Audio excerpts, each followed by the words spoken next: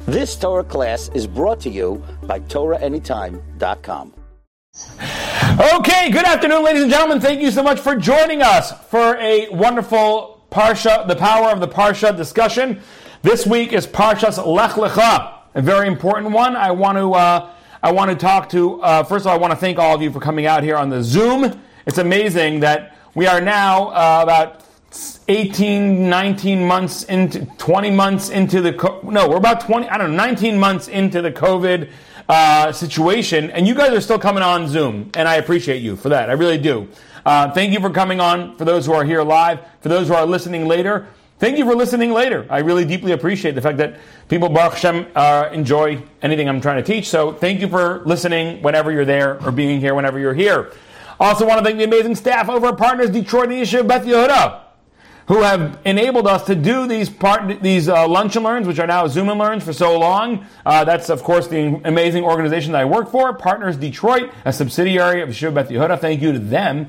And thank you to the amazing folk over at Torah Anytime. It's an app, it's a website, and it's got billions of hours, or billions of minutes of incredible Torah knowledge that you can fill your medulla oblongata with, and then pull out whenever necessary to have bomb drops of wisdom wherever they would best be deployed.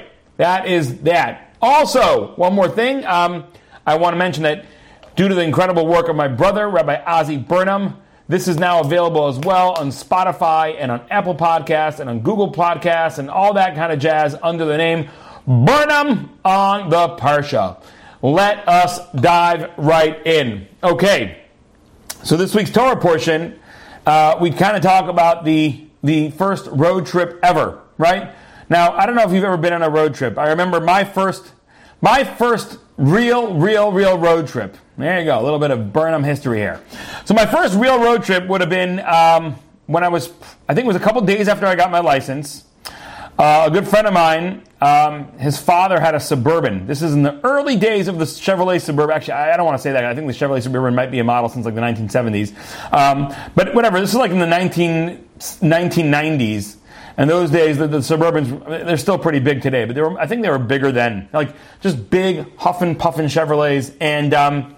And my friend's father had a Suburban, and we went on a road trip to Niagara Falls, and then we went into Toronto. We spent a little bit of time in Toronto. We had it set up. There was three of us on the road trip. My friend Yitzi Deitch, his cousin Mayor Deitch, and myself. And we had it set up where like the whole back of the Suburban was like basically like a bed. And like one guy would be in the back sleeping and resting, while the other two would be in the front, driving and keeping the driver company and awake. We drove through the night, and then we did a lot of driving around. We went into Canada. It was a lot. It was my first road trip. And you know what? I was probably 18 years old, 17 years old at the time. I got my license a little bit late, so I might have been 18 already by then. And what are road trips really all about? Road trips are kind of a little opportunity for you to get out there and discover yourself and figure out the open road and who you are and who your friends are and what music you like to listen to and how you like to pass the time when you've just got the road open in front of you. There's a lot of beauty, a lot of joy to that, a lot of discovery. And in this week's Torah portion, we have the first ever road trip of all time. It is the beginning of this week's Parsha. Vayomer Hashem al Avram. Hashem comes to Avram and says, Lech Lecha. Go forth for you, Me'artzecha, from your birthplace. Me'artzecha from your land. Moladetecha, and from your birthplace. Beis Avicha, and from your father's house. La'aretz asher areka, to the land that I will show you, right? This is the first road trip. So where's Abram going? I know where he's leaving. He's leaving three places behind. Your land, your birthplace, and the house of your father. Where is he going? It don't say where he's going. It just says to the land that I will show you. When we embarked on that journey, when we embarked on our very first road trip, we knew where we were going. We knew that we were going from Muncie, New York to Niagara Falls, and from there to Canada, to a few different places in Canada. We had a very clear vision of where we were going to go. I think in those days you used to print out on MapQuest the directions. If you guys remember those days, there was before the GPSs were common. You would go to like mapquest.com and then you would print out the directions, right? So that was like somewhere in between looking up stuff on maps and then the actual GPS revolution we have today where everyone has a GPS. So there we go. We knew where we were going. Avram does not know where he's going. Why not? Now, if we want to understand something even more, we're going to look at the fact that the Torah in two places says the words Lech Lecha. The other place where this happens is in Genesis 22:2, Parak Chav Beis, Pasuk Beis, where Hashem says, Vayomer, and Hashem says to Avram, Kach na es bincha es yedchidcha asher ahavta. Take, please, your child, your only one, the one that you love the most, Yitzchak, v'lech lecha el eretz haMoriah, and take him to the land of Moriah. V'ha'aleu sham la'olah al achad ha'arim asher omar elecha, and you will bring him up there for a burnt offering on one of the mountains that I will show you. Now, first of all, interestingly there, Avram knows exactly where he's going. He's been told, you're going to the land of Moriah, you're going to the mountain of Moriah, you're going to Har Moriah. And he's being told to sacrifice his son. And guess what? God uses those exact words, V'lech Lecha. So we've got two Lech Lechas. Avram has a Lech Lecha in the beginning of his life, the first time God ever speaks to him, and God sends him on a journey. He does not tell him where he's going. The second time, God does tell him where he's going, and he tells him to go to Har Moriah to offer his son as a sacrifice. But here is where it gets crazy. Here is where it gets crazy, ladies and gentlemen. Says the Medrash Rabbah on Bereshis. Perek Chaf Lamed Tes. So Medrash Rabbah on Genesis 39:9 says like this. Amar Rabbi Levi says, Shtei pa'amim ksiv Lech Lecha. There's two times in the Torah where it says the words Lech Lecha. Ve'ein anu yodim ezu chaviva im hashniya im harishona. And we don't know which one was more beloved to God, that Avram listened to it. The first one or the second one? What? You don't know? Rabbi Levi, the great scholar, is not sure which was more beloved to God. The fact that Avram was willing to leave his house behind, or the fact that Avram was ready to sacrifice his child that he had pined away for and begged for and prayed for and was the apple of his eye. You're not sure which is more beloved before God. You're not sure which was a greater sacrifice on Abraham. What does that even mean? The Akedah, where you're being asked to sacrifice your son and kill him. It's the greatest and most difficult test a parent could ever be asked. And especially for Avram. Avram specifically was a man who was known to be a paradigm of kindness. His tent was open in all four directions. He loved to do acts of kindness. And we'll talk more about that next week, God willing. But here you're taking the man whose entire life is devoted to acts of kindness, and you're asking him to do an act of seeming cruelty, of sacrificing his son, instead of feeding his son. What does every Jewish parent want to do? Eat, bubula, here, what can I get you? Can I get you some more brisket? Did you have enough to drink? Can I make you a tea? Bubula, can I make you a tea with lemon and honey? You know, what does every Jewish mother, every Jewish father wants to do? Make sure they feed their kid, make sure their kid is robust and healthy. And I mean, Avram wants to feed strangers as well. He also wants to feed strangers, which is great. But of course, he wants to feed his child. And yet you're telling me that Rabbi Levi is not sure which is a more difficult test. To leave your homeland, pack up, honey, we're hitting the road. Which, by the way, throughout all of history, so many Jews have done. Right? So many Jews have done. Think about in history. In 1492. In 1492, the Jews were expelled from Spain. They were offered, convert or leave. And while many unfortunately converted, Some converted and never looked back, and some converted but tried to keep their Judaism in hiding. But many of them chose to leave. Including, by the way, the Abarbanel, the commentator that we read about last week, the Abarbanel, who told us that brilliant idea of how to understand the tower of the city of and the city of Babel, of the Ir and Migdal of Bavel, which we talked about last week. He was a treasurer in the king's department, Don Abarbanel. And the king said to him, you could stay. You're like the good Jew. If your name is Janet Yellen or Ben Bernanke or Alan Greenspan, you could stay, because we need you to help our economy. By the way, Janet Yellen, wow.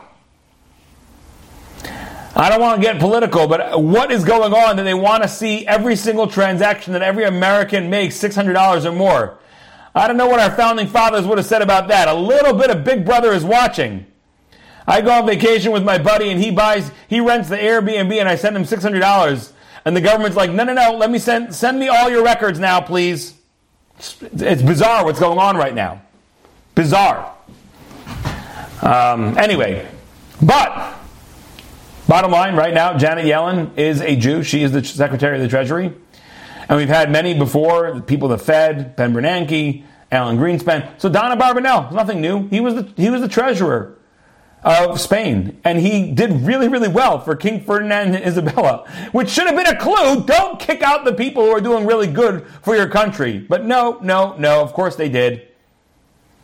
They kicked out the Jews. They offered Don Abarbanel that he could stay. He said, no, thank you. When you kick out my people, I leave with them. And they left. They picked up and they left.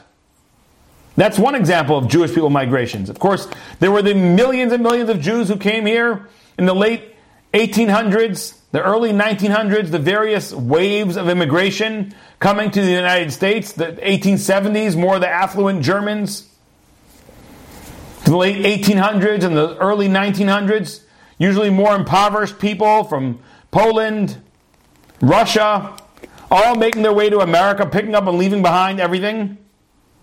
And then even like non-Jews, if you read Grapes of Wrath, right, by Steinbeck, right, that was the whole story of the Okies, right, the people from the area, the Oklahoma area, the Dust Bowl, people were starving. What did they do? They picked up and they left. They had to feed their families. They left. It's not unheard of to pick up and leave.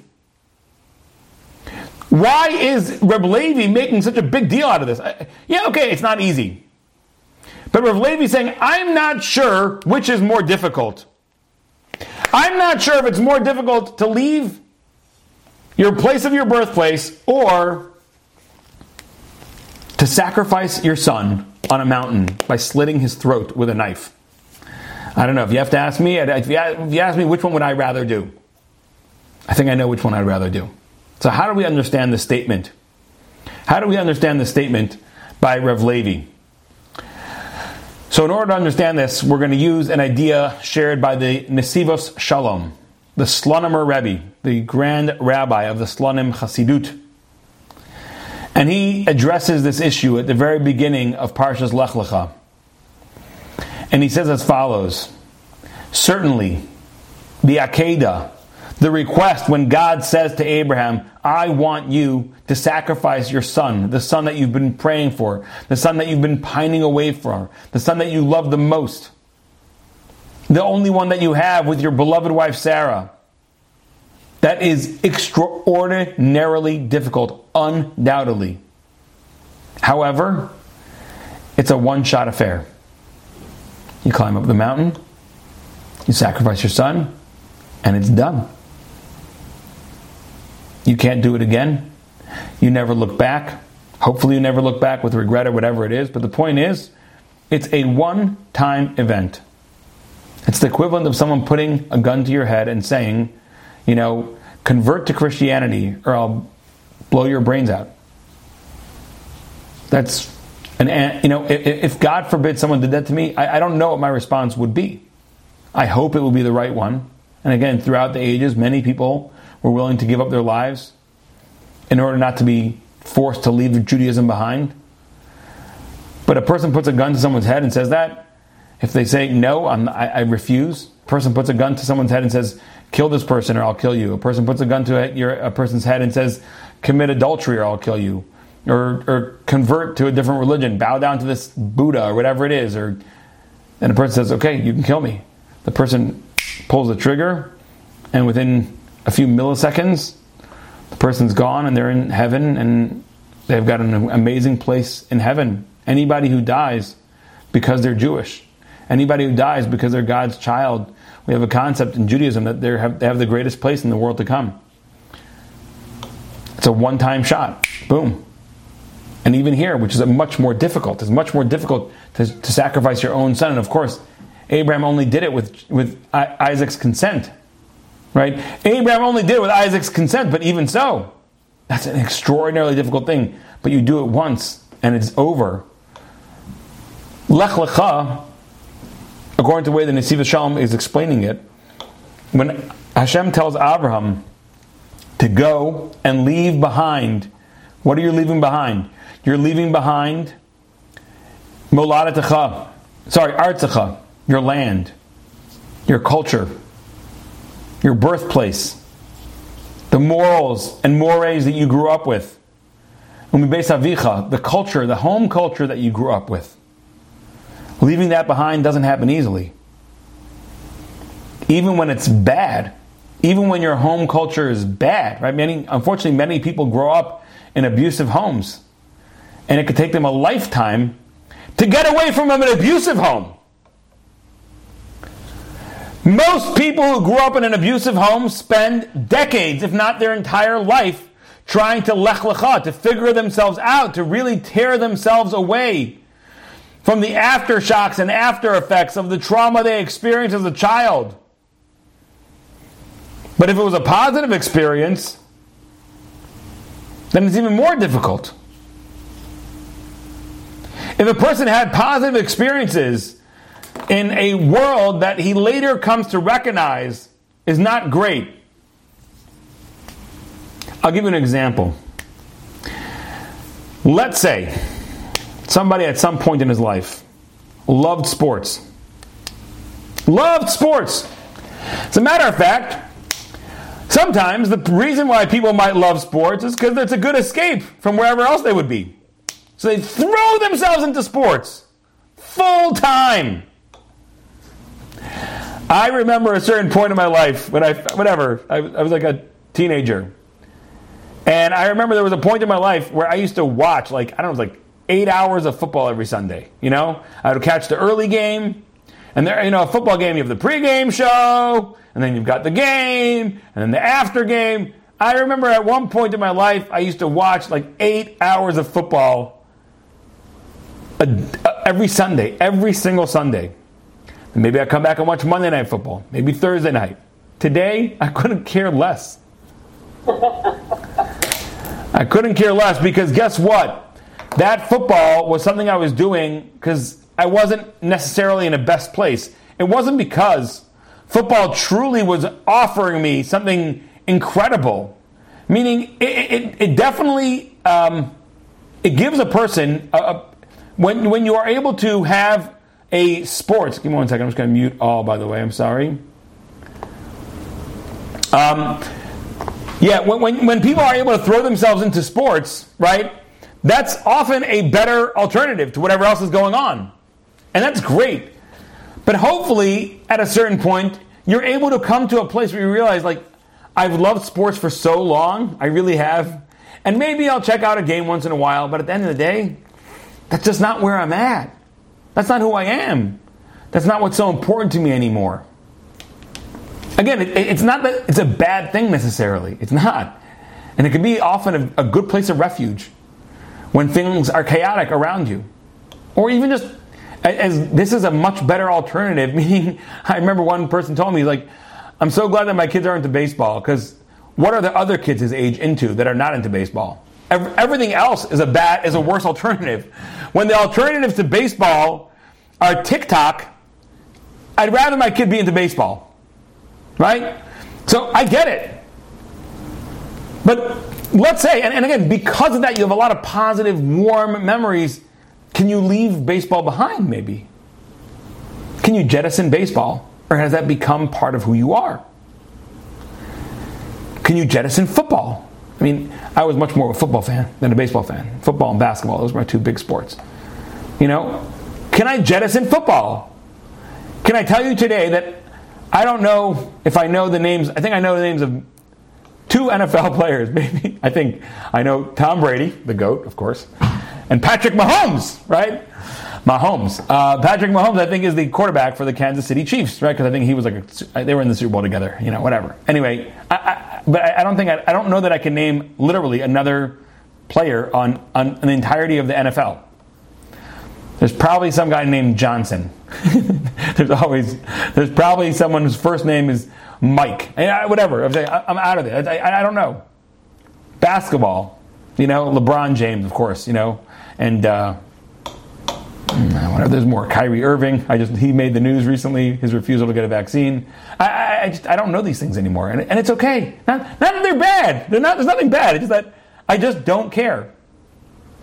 But if you've had a very positive association with sports for your whole life, and it's not a bad thing, are you able to walk away when life starts to offer you more important alternatives? Leaving behind everything. Lech Lecha. If you want to discover yourself, the way you do that is by stripping away everything that you got into as an alternative to something else.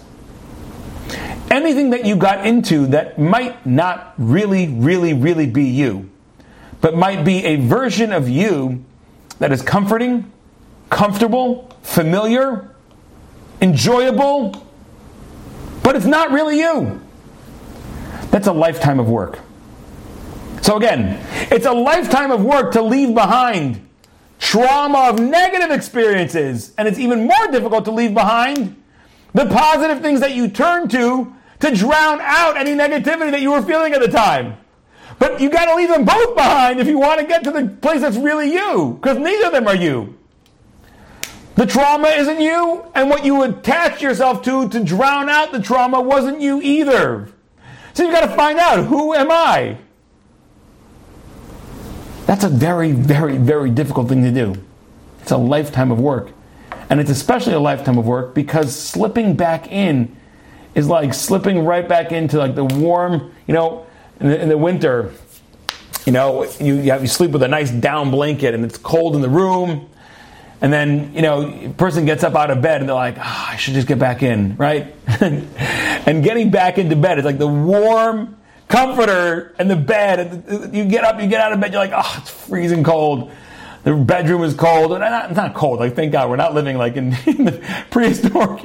We're not living in the prehistoric era when it was, you know, people. I mean, George Washington, by the way, George Washington, for all his incredible wealth, if he got up to use the restroom in the middle of the night, it was 30 degrees in his room. You know what I'm saying? Thank God when we get up to use the restroom in the middle of the night or whatever, we get up for whatever reason. Maybe at middle of the winter, it's 60, 67 degrees, I don't know, 68 degrees, but under the comforters is such a so comfortable, toasty 84 degrees or whatever it is, and it's like, it's beckoning you back in.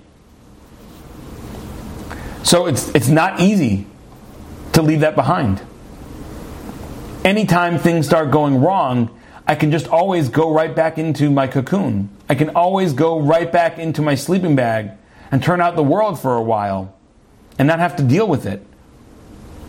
Just shut it down. Now again, remember, let's go through this very clearly. Sports, politics. These are all different things that people throw themselves into. And I'm guilty myself. Don't get me wrong. I'm guilty myself. Right now, I don't listen to football at all. But guess what? I still listen to like political discourse, podcasts, whatever it is. Like, is that really going to benefit me and my family tremendously? I don't know. And again, we all have to have some sort of outlet. But the point is, at a certain point in our life, we have to be able to, like, the greater we become, the greater we are at stripping away everything that's not really me. Lech Lecha means go to yourself. And going to yourself means stripping away everything that's not me. And again, as much as I love sports, guess what? You know, I love the Patriots. I love the Lions. These are words that are very rarely heard, right? I love the Detroit Lions, right? You may love the Lions. You know who doesn't love you? The Lions. They really don't. The Lions don't love you. They love your money. They love your participation. They love when you buy tickets. They love when you go to the stadium and you buy a $9, soda or whatever it is. They love that. And they'll give you great service. They'll say, we have the best fans. And every time, at the end of a Super Bowl, when you get the owners out there, they call out the owners. They trot out those old white men. I don't know if you noticed, about 50% of NFL teams are owned by Jewish men. So, there's the end of it. Like the Patriots were playing the Buccaneers it was last year maybe. Both teams were owned by Jewish people. Robert Kraft and I forgot what the family that owns the Buccaneers were, and they actually, they trotted them out. All these guys come out. And what do they say? The first thing that the owners say, we love our fans. We have the best fans. What does that mean? It means that we're getting paid by our fans. So that's what we're going to give credit to them right away because we want to make sure they feel bought in. We want to make sure they feel that this win is their win. They are a winner. I remember I lived in New York in the 90s. I was in high school. In the 90s, the Knicks, the New York Knicks, were like very, very, they were a pretty good team at the time. But unfortunately, they weren't, here we go, High Saffron caught it. The Glazer family owns the Tampa Bay Buccaneers. Exactly. Another good Jewish family. And the Krafts own, I think the Lions are not owned by a Jewish family, if I'm not mistaken. I'm kidding. Of course, they're owned by the Ford family. The Lions are not owned by a Jewish family. They were first owned, I guess, by Mr. Henry Ford, one of the greatest, not greatest, but most infamous anti-Semites in American history. Anyway, and that's why they stink, exactly. They need to get a good Jewish owner. That's when they'll start making some real money and start getting some W's on the scoreboard. I think right now they're 0-5. Anyway, right, the bottom line is we were talking about what is you and the sports team. They don't love you. They love your money. It's very important. And again, I want this to be very clear. I'm not saying that you should never listen to sports or watch a game. That's not what I'm saying. I'm just saying that as you get closer and closer to who you are, those things will make less and less of a difference for you.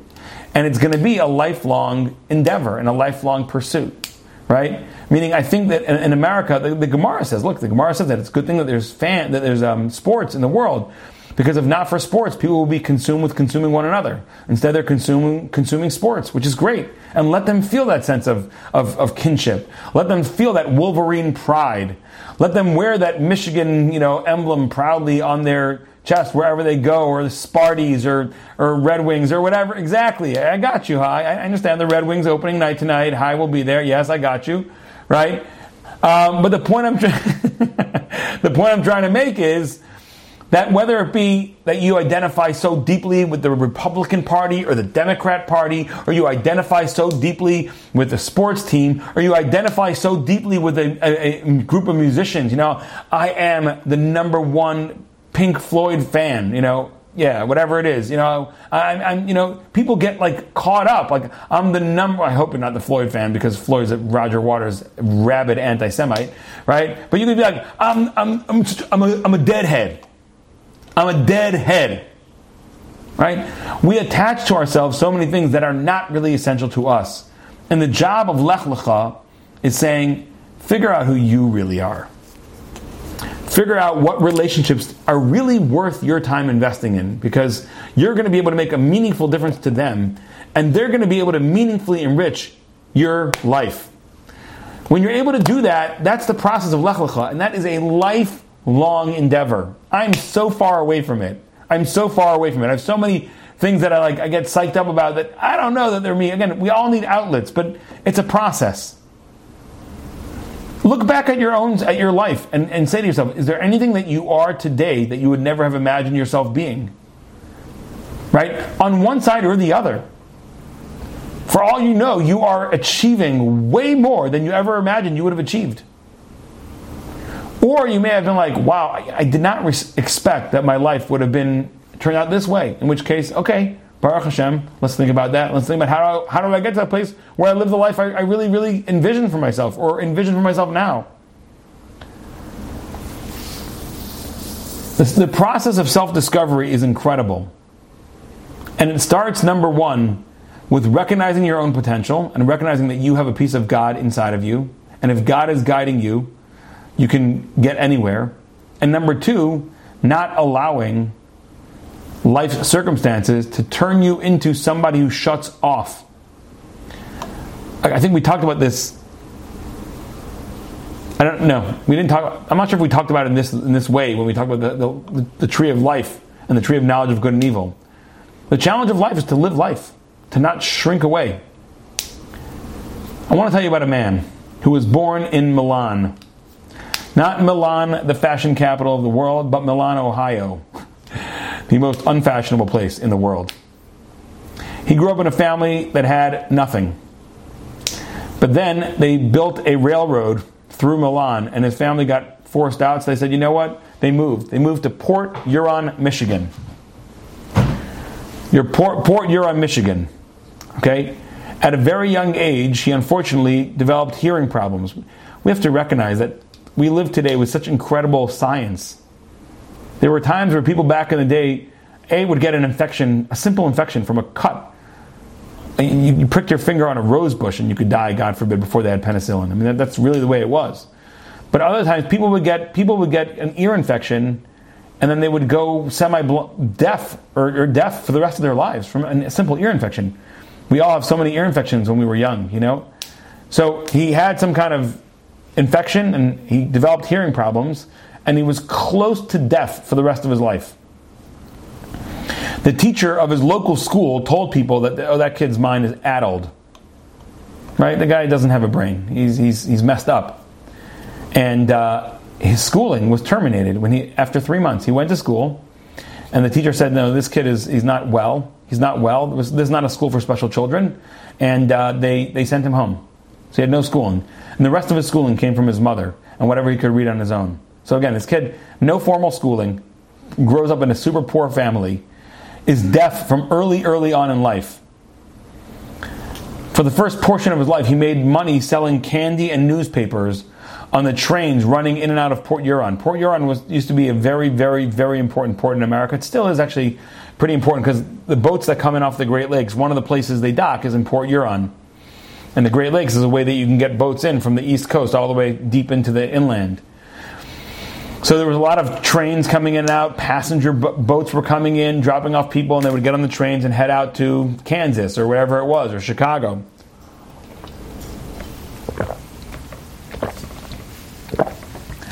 And he would sell candy, newspapers, and then he didn't have enough that wouldn't support his family, so then he would sell vegetables on the street, literally on the street, selling vegetables.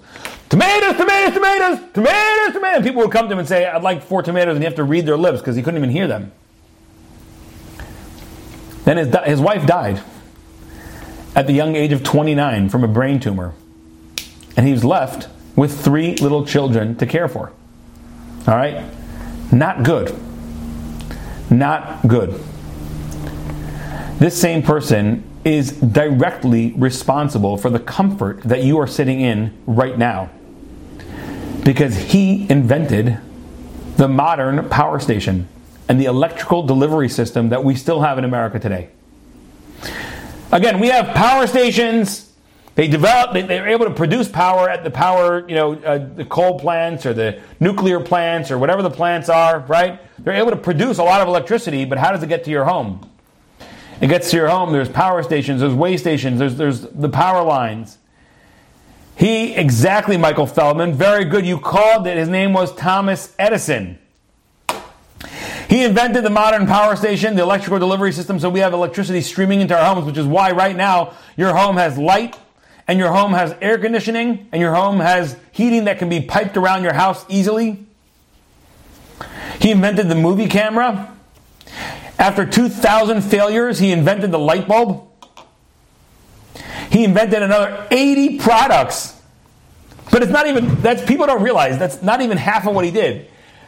Besides inventing over 80 products, he invented the phonograph, so we could listen to music. He also began 14 companies. In his life, this man began 14 companies. Remember, this is a guy whose wife died when he was his wife was 29, he was 30, 31, leaving him with 3 small kids to care for. He's deaf. He's living, selling candy on newspapers on trains. And he began 14 companies, one of them being, of course, GE, which is one of the largest companies in the world today that makes so many of the appliances that we have.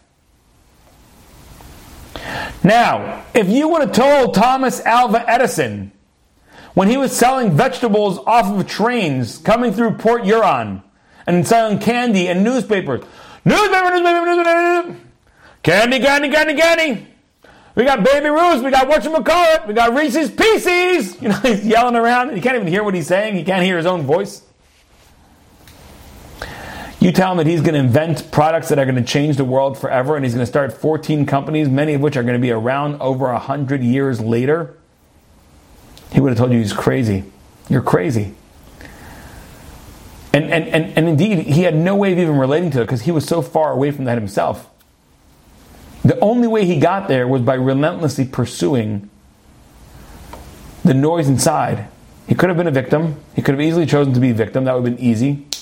Life totally did not smile upon him. He grew up with nothing. He was made deaf at nothing. He wasn't given formal education. His wife died on him when he was so young, leaving him with 3 children. He could have easily been, you know what? I'm just going to take care of my 3 kids and come home every night and flip on Netflix and drink a 6-pack of beer. And who in the world is going to blame me? What do you want me to do? I can't hear. I've got 3 kids to care for and I'm deaf. I'm working all day, 2 jobs just to be able to put food on the table. What do you want from me? But no, he said Netflix is not my thing. Actually, he's the one who gave Netflix to the world because he invented the movie camera. Right? But the point is, he was relentless in pursuing whatever he was passionate about. And he was passionate about tinkering and inventing. And eventually he opened up the Bell Labs in New Jersey, and he spent his life in the laboratory after that, doing exactly what he loved to do, and exactly what he was meant to do, which is figure out inventions that will change humanity. Hashem couldn't tell Avram where you're going because it just wouldn't even compute. It doesn't have a reality. You're an entirely different person. When you take your life and you embark on a journey of growth, when you embark on a journey of trying to figure out who you are, and slowly stripping away, slowly, very important by the way. If you say, you know what, the rabbi said I shouldn't watch any sports today, that's it, I'm not watching any sports. No, I'm not saying that. I'm not saying that I'm not going to watch any sports for the rest of my life. I probably will once in a while. There's a really good game, a championship game or whatever it is, in basketball or maybe a Super Bowl or whatever, I still can enjoy a good game. It's not who I am anymore. It's not what I'm all about. It's not my identity. It's a process of figuring out who you are, and in order to get there, you've got to leave behind other things that you may have picked up earlier. You can't like chocolate cake until you put some in your mouth. You got to go on this journey of self-discovery. There was a chassid who they once said to him, he was an older chassid, and they said to him, "Nu Yankala, could you play the piano?" You know what he said? "I don't know. I never tried." Maybe, yeah. Meaning I never had a piano in my house. I never tried, but could be I'm a virtuoso. I just don't know it yet. I'm always trying to figure out who I am. So that's idea number 1. The idea of the reason why we say that the journey of Lech Lecha, that was the beginning of this parsha, might be even more difficult than the journey of killing your son, or the challenge, is because one of them is a one-time deed and one of them is a lifelong process. Now, by the way, interestingly, when it comes to the second one, Hashem tells him exactly where he's going. The first one, Hashem says, just leave, and I'll tell you where you're going on the road. You'll figure it out. On the second journey, Hashem says to him, I want you to go to Eretz HaMoriah. I want you to go to the mountaintop, and I want you to sacrifice your son, because there, the real journey that Abraham was being called upon was to discover, is there anything that you're willing to sacrifice everything for? Again, is there anything that you're willing to sacrifice everything for? And that's a process of discovery where I know where the physical destination is. The destination is Har HaMoriah, the Mount Moriah, and I'm supposed to sacrifice my son there. But whether or not I can get there will be an absolutely fascinating exploration of self. Can I get there? And by the way, my friends, I want you to point out This is what life is about. It's about the journey of trying to say, can I get to where I am a different person than I am? And it's a years-long adventure. Can I get there? I don't know. We'll figure it out. Okay. That is idea number 1. And now we're going to get into a little bit of Kabbalistical stuff. Because you know that you come here for your daily dose of I'm trying to put together the word Kabbalistic and fantastic, but Kabbal fantastic. Whatever. No, doesn't work. Anyway, we're going to try to get a little mystical here today. There's another story that happens in this week's Torah portion. What goes on over there? Hold on a second. Kabbalatastic. There we go. Alrighty. A little Kabbalatastic information for today. So let's look at chapter 13, verses 7 through 13. Chapter 13, verses 7 through 13. Vayehi Riv ben Roe Mikne Avram ben Roe Mikne Lot. And there was a quarrel between the herdsmen of Avram's cattle and the herdsmen of Lot's cattle. And the Canaanites and the Perizzites were then dwelling in the land. Vayomer Avram el Lot. And Avram says to Lot, let's not have fights between me and you. Let's not have fights between our shepherds. We're brothers. We're related. You're my nephew. Behold, the whole world is before you. Separate, please, from me. If you go to the left, I'm going to go to the right. And if you go to the right, I'm going to go to the left. Meaning, pick any direction you want to go. I'm going to go the other way. Vayisa Lot as Einav, and Lot lifted up his eyes. Vayaras kol kikar yarden kikulo mashkel ofnei shaches Hashem esidom as Amorah, and Lot picks up his eyes and he sees that the entire plain of the Jordan Valley was beautifully watered before the Lord destroyed Sodom and Gomorrah, and it was like Mamash Kegan Hashem Keretz Mitzrayim Ba'al Chatzor. It was like the Garden of Hashem, like the most beautiful land of Egypt as you come to Tzor, which is the most beautiful part of Egypt. So what does Lot decide? Vayisa Lot is Vayivchor lo Lot is Kol Kikar Yarden, and Lot decides to take the entire Jordan Valley over there. Vayisa Lot Mikedem, and Lot travels out from the east. Vayipardu Ishmael Achiv, and they separate from one another. Avram Yashav Be'eretz Canaan. Avram sits in the land of Canaan. But Lot Yashav Ba'arei Kikar, and Lot sat in the lands of the plains. Vayahal ad Sodom, and he set up his tent. He set up his tents until Sodom. And he traveled until Sodom, setting up tents, and then he got there. Ve'anshe Sodom ra'im b'chata'im la'Hashem ba'od. And the people of Sodom are very, very evil. Okay, that is what's going on over here. What's really going on over here? Shall we get Kabbalatastic about this? Kabbalatastic. We're going to get Kabbalatastic. All right. So can we get a little Kabbalah into this? All righty. Let's see. In mystical thought, the right hand always represents kindness. And the left hand always represents judgment and discipline. And that's why the Torah says, for example, in the Gemara, in Tractate Sota 47a, Tana Rabbanan, La'olam tehe small doche v'yamin mekareves. You should always use your left hand to push somebody away and your right hand to draw them in. Your hand of kindness is drawing them in, but your left hand, your hand of discipline, is maybe keeping them at bay. You don't want people to overstep their boundaries. You don't want to get to a bad place like that. That can very frequently happen if people don't know how to set up proper boundaries. So with your left hand, which is left represents justice and discipline, set up the boundaries. You can't be here right now. With your right hand, bring in. Okay? The Torah recognizes the importance of both positive and negative interactions with others, but tells you which one should be primary. Your primary one's your more powerful hand, your right hand, the one with the big guns, right? That is your right hand. Bring people in, okay? And by the way, that's what the psychologists tell us, that we should be thinking about that when we give people negative feedback versus positive feedback. Now listen carefully, because this is crazy. In a study one time where they studied parents' interactions with kids, what do you think was the ratio of negative comments to positive comments? Okay? Throw that in the text box over there, please. I'd love to see what you think. What do you think was the ratio of negative to positive? Right? So negative would be like, how come you always spill your milk at the table? Negative would be like, why can't you just do your homework on time like your brother does? Negative would be, I always tell you to put away your bags when you come home.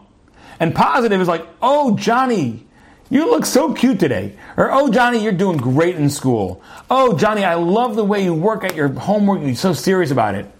Okay? So over here we got one person. Cherna says 70-30. Hi, Saffron says 80-20 negative over positive. Marsha says 10 negative to 90 positive. Marilyn says the opposite, 90 negative to 10 positive. But who says the real answer? The real answer, by the way, is mind-blowing. 20 negative to 1 positive. When they studied parent-child interactions, they found that the actual real number is 20 negative to 1 positive. Now, Baruch Hashem, we try very hard not to do that. In our home, we try to really use a lot more. But if you want to know what the ratio might be, according to Fredrickson and Losada, okay, Barbara Fredrickson and Marcia Losada they are people who work on the sort of idea of like positive psychology. They say the proper negative to positive ratio should be 1 to 2.9, meaning 1 negative constructive statement for every 3 basically statements of positive. And instead it's 20 negative to 1 positive. John Gottman talks about a 5 to 1 ratio of positive comments to negative comments for a successful marriage. Right? 5 positive comments to your wife or husband for every 1 that you say might be viewed as critical. Okay, now by the way, there's another limit on the other end. There's an upper limit for effective positive to negative ratios, and that is 11.6 to 1, right? So what happens is, you say 11 comments of positive to your child, to your spouse, then you say 1 negative one, and then the next time you say 12, because it's 11.6. Or you start saying, here's what you start saying to your wife, because you say 11 positive comments, and then you're like, I love the way you always, and then you stop because you're already at 0.6. That's 11.6. That's already the 0.6. What you want to say is, take care of the kids so beautifully, but you already finished half your, so you say, I already said 11.6 comments, now I got to give you some criticism. Anyway, the bottom line is, appropriate negativity plays an important dynamic within human flourishing. It's important that we should have a small docha, that we should have a left hand helping and saying, hey, you were out of line. Like in a positive way. Sometimes a wife needs to tell her husband, like, the way you interacted yesterday with the kids it's not appropriate. Or she says, or the husband says to the wife, the way you talked to my mom today was not okay, Those are appropriate conversations. But again, it's about the ratios over here. Right hand bringing in, left hand pushing away. Anyway, bottom line is back to Kabbalistical stuff.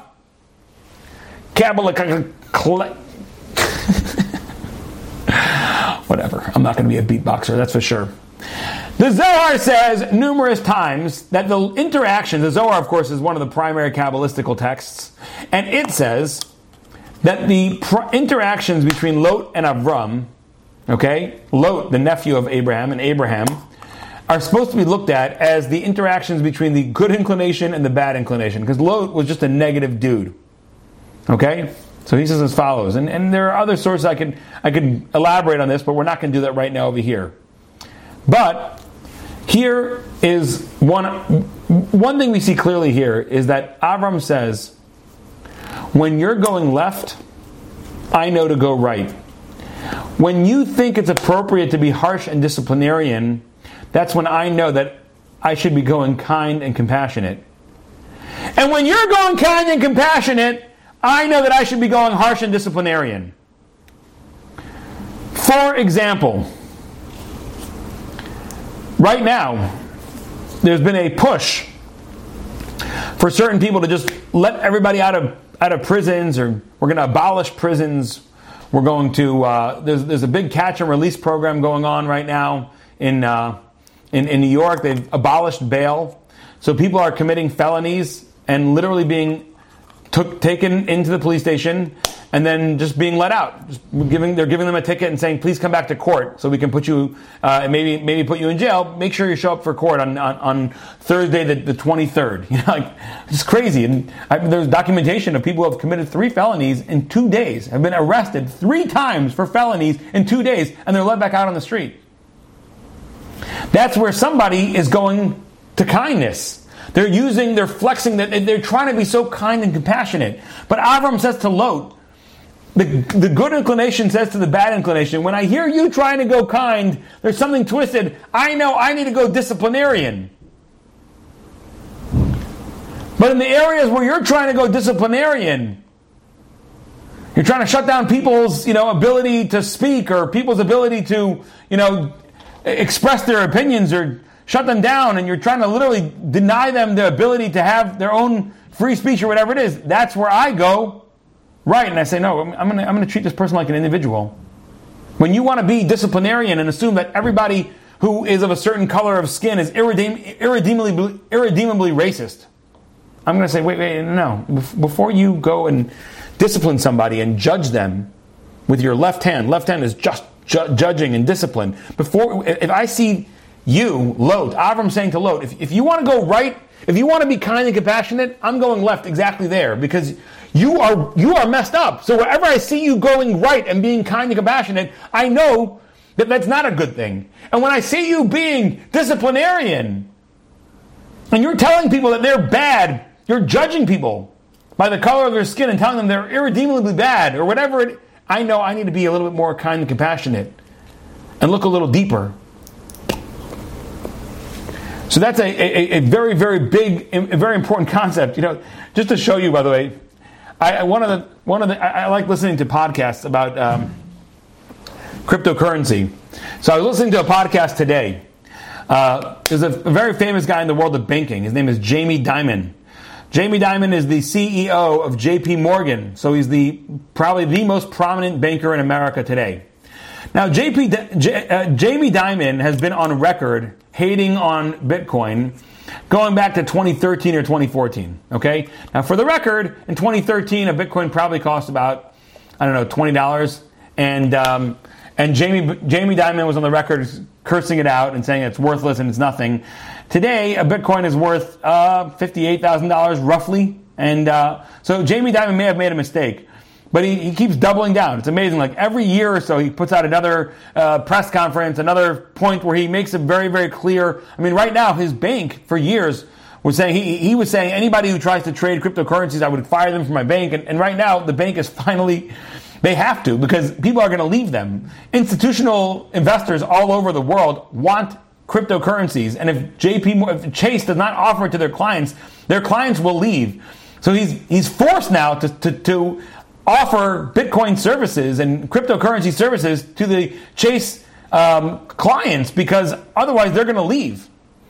But there was a whole recent interview a couple days ago where he's like, it was on Columbus Day, when the banks, ironically in America, are closed because of Columbus Day, right? And that's the day when people who are using Chase can't access their banking because it's closed, because it's a holiday. And of course, cryptocurrency is open 24/7, 365. He's there cursing out cryptocurrencies again and saying it's worthless. Yes, we're going to offer it to our customers because our customers are adults, and if they want to, we can't take it away from them. But it's worthless. So I was listening to this podcast today, and someone said something fascinating. He said, the reason why I started investing in Bitcoin in 2014, this was like a very big Bitcoin investor. He said, the reason that I started investing in Bitcoin was because I saw, number one, how against it the Chinese government was. And number two, how against it traditional banks and traditional finance was against it. And I said, if they're so against it, I don't know much about it, but it's probably a good thing. When the Chinese government is really against something, it's probably a good thing. You look at all the people who hate on Israel. Who hates on Israel? Iran, Libya, right? Who hates on Israel? All the bad actors all over the world. All the worst people in the world. If you see all the worst people in the world criticizing Israel, it's probably a good thing. When you see the Chinese government and all the big bankers who put us into financial crisis after financial crisis hating on cryptocurrency, that's what made this guy say, I want cryptocurrency. Avram says to Lot, when you go left, when you start showing judgment and discipline, I'm going to say, I need to go right. I need to start being more compassionate. Because your barometer is so messed up. And when you're showing kindness and compassion, that's when I know that I need to start showing discipline. And you really see the world today. It's really like that. We live in a world where it's an up and down world. And people, in the name of kindness and compassion, are allowing things that are just horrific. Horrific. Can't get into all the details right now, but there's a story out of Virginia where, like, in the name of protecting certain rights that people are trying to push right now, a school board covered over heinous acts. And children were harmed because of that. Children were horrifically abused and harmed because of that. Because they were covering over acts that people were doing because they wanted to be pro a certain, agenda that's being pushed. It's crazy. In the name of kindness, children are getting horribly abused. In the name of kindness. And on the same token, we're disciplining and we're telling people who are good people their whole lives, you're a bad person. Anyway, when you see the crazy world go right, you go left. When you see the crazy world go left, you go right. And you just look back and say, yeah, Avram, I remember those words that you said to Lot. If you go left, I go right. If you go right, I go left. I'm with you, Avram. I'm your grandchild. And with that, I close it out for today. Thank you so much for coming. Thank you so much for listening. And thank you for being awesome, because you really are. Boom. You've just experienced another Torah class brought to you by TorahAnytime.com.